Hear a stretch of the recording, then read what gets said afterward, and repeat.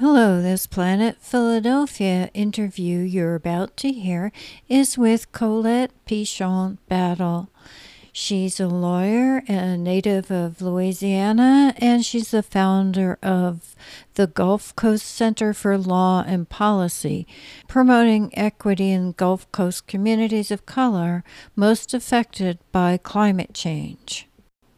When I spoke with her, she was the executive director of the U.S. Human Rights Network. This interview was originally aired on gtownradio.com. She was in Philadelphia to speak at the Climate Justice and Jobs Building the Beloved Community symposium organized by POWER, which is People Organized to Witness, Empower, and Rebuild. I have to apologize. We were outside. There was a bit of breeze and other sound from the surrounding area. However, I think you'll really be interested in hearing what Ms. Pichon Battle has to say. Could you tell the listeners a little bit about your background? Yeah, of course. First of all, I love Philadelphia. This has been a great trip. It's my first trip, and I got started after Katrina, actually, in this work, where I went home just to help with rebuilding. And I saw just a lot of the, not just devastation, but also the inequalities that go along with disaster recovery. So I moved home and I said, I'll be home for about 5 years and just kind of help out. And I was mid-career-ish, able to move around, no kids, things like that. And then about 5 years into recovery, we got hit with the BP oil drilling disaster. And that was just a huge wake-up call, understanding that the Gulf was really ground zero for both extractive disasters, but also climate disasters, and those things were connected. It was really at that point that I started to understand the climate crisis and what it meant for our region. And then from there, really just looked at what the climate crisis looked like globally. It's all right. I just began to look at what other global communities were dealing with, and it was the same issues, right? Migration, sort of the extractive industries, the way they can keep going, the way they can keep maintaining their level of culpability for the issues, but no accountability to really help repair the communities that are being impacted. So it's hard to believe, but it's been 12 years since Katrina. And in that time, on top of the legal background that I had, really taught myself about community organizing, taught myself about grassroots organizing and starting from the ground up, and then have really rooted myself in the climate movement. Not necessarily from the science starting point, but more from where the communities are, and really thinking about how to build community power around this climate issue. I read a little bit about what you've done, and you seem to be very interested in justice. And climate change is a moral issue. Do I have that right? You do. I mean, it's the way we talk about climate change often is this sort of like scientific, cold, futuristic fact. But really what we're dealing with, at least from my experience in recovery of climate-based disasters, is that we're dealing with a dynamic, intricate, difficult issue of our own moral choices. How we choose to act and how we choose to be as humans on this earth. What happens to people in disaster? This becomes a moral question, right? After Katrina, what we saw were decisions about particular groups of people, who gets to be saved, who gets to recover, and why. And when you see these things rooted in race and class, you understand that we're dealing with the same moral question we've been dealing with for a long time around equity and justice. But I would also say that we Americans, not just our fossil fuel industries, not just our big companies, but Americans are responsible for so much energy usage, for so much consumption, that just the average American consumes like what 7 people around the globe consume. So we have actually a moral obligation, because it was us and our way of life that has actually really contributed to where the planet is now. So we not only have a moral obligation to respond in climate disaster in a way that preserves human dignity, but we have a moral obligation as culprits to really respond to the globe and what the globe needs. This is, of course, really sad considering our president pulling us out of the Paris Agreement or making that declaration to do so, because what it does is it takes out the U.S.'s obligation to the globe and a moral obligation when we were, in fact, some of the main violators of this balance of our earth and our water and our land. The president did pull us out of the Paris Agreement and now recently the Clean Power Plan. And I'm not sure that actually absolves us of the responsibility, though. I think that's right. We're seeing governors and mayors declare that even despite the president's, at least his verbal stance on the Paris Agreement, we're still in there. There's still some vacillating going on between the Trump administration and what we're actually going to do. But there are leaders standing up saying we're going to still reduce our CO2 emissions, our greenhouse gas emissions from our state level, from our local level. And I think a lot of folks have figured out that if we can't depend on our federal government to meet those moral obligations to the globe, to the planet, it's going to take courageous leadership from localized areas like our municipalities and our states, and even some of our congressional representation to stand up and say, we see our role as citizens of this earth, and we accept our responsibility and our accountability, and we will move forward with or without the president. It's an interesting argument because the same states' rights argument that we hear from the Republican and conservative side is the basis for that kind of action, to have the leadership have the right to move as their own states, which I think is a tribute to our nation, our republic. That is interesting. I've heard some senators say that, for instance, California shouldn't be able to have its own rules, but it sounds like that's the opposite of what they want to do in their own states. Absolutely. I mean, I think we're in upside down political times for sure. You hear progressive folks making conservative arguments. You hear conservative folks making progressive arguments. The states' right argument is a basic shift in this space. And I find it really interesting because I think it's an indication that we just don't know where we're going to land after this presidency. We don't know how much he's going to upset versus how much he just causes chaos to make you think there was some shift. There are a lot of people who believe the tweets that the president has out there equals law or equals fact. And I think that the inability to see truth from fiction or to tell the truth from what is being put into the chaos is only going to complicate our political future, how we see ourselves. Am I a conservative? Am I a liberal? Am I a progressive? I think it's going to be interesting to hear what kind of arguments come out of all of our mouths, no matter where you are on that spectrum, because I think many of us will be making the kinds of arguments that we never thought we would make. Just flipping, really. I guess it's a strategy.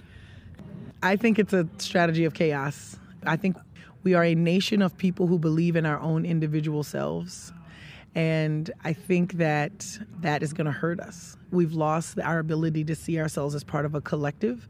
And a main tool when folks are really bought into that individualism is chaos, right? Mm-hmm. So if you can't see me and I can't see you, and we've not really figured out a way to move collectively, even without seeing each other, then you disappear and I disappear. I think it's a brilliant tactic for all the wrong reasons. And I think we're going to see the worst parts of it.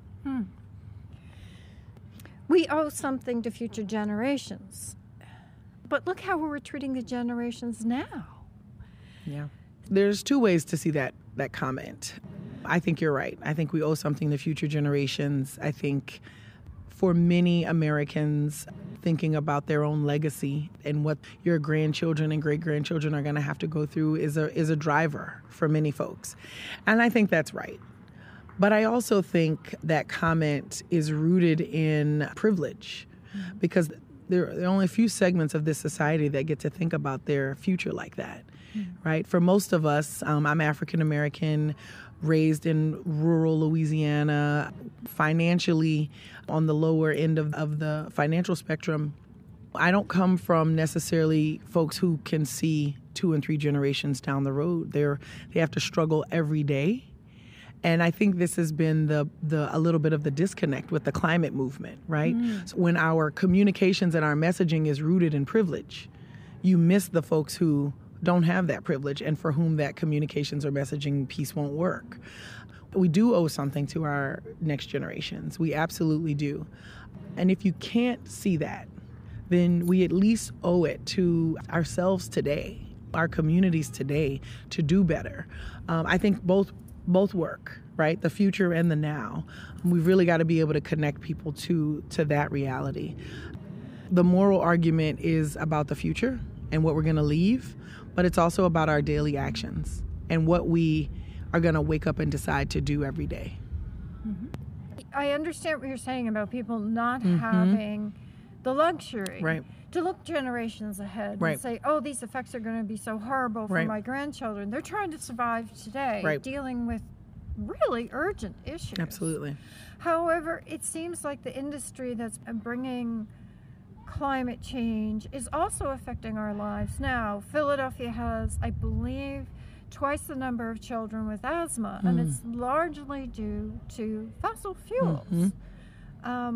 Philadelphia also has a higher incidence of lung cancer and COPD because of the air quality.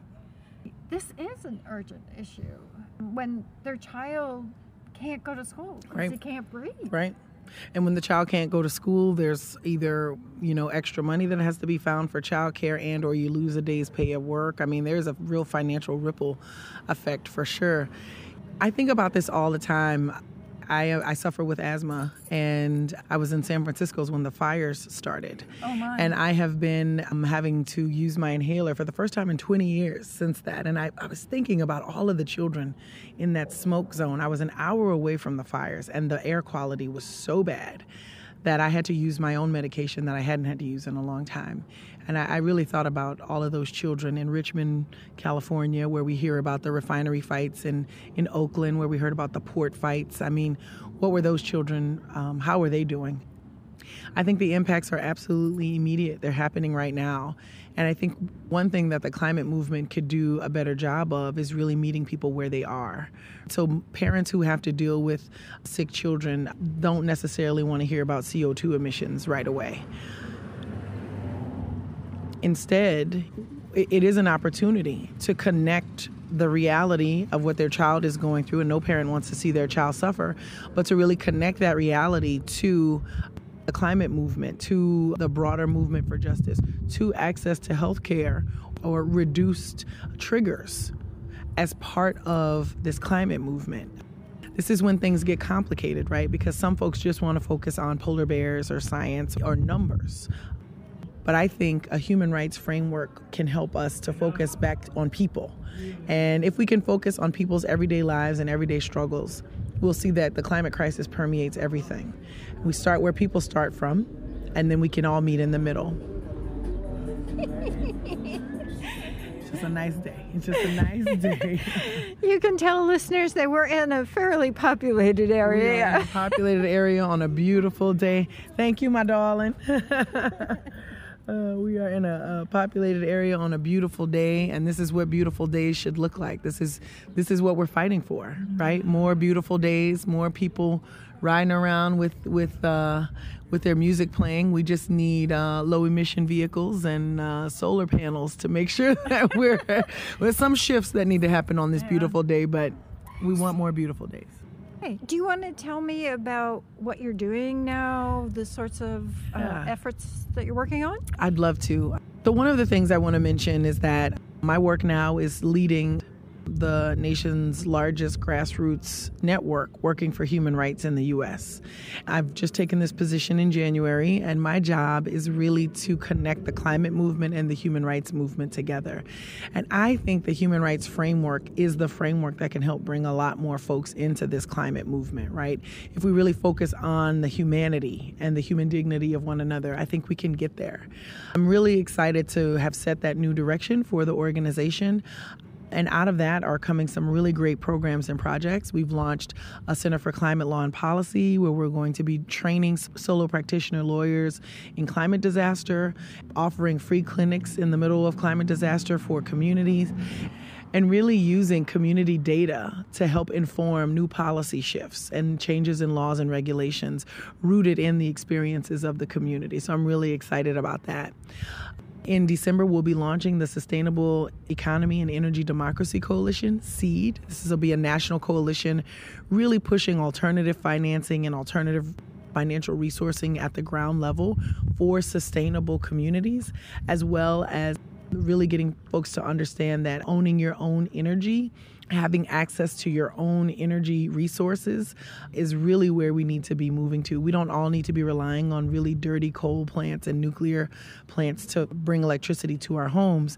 Instead, we need to be thinking of new and innovative ways to have our homes ready and independently ready to get electricity back, say, after a storm or other disaster. Those are some great programs coming our way, and I'm so excited to share that with you and your listeners. Great. Is there anything else you want to say?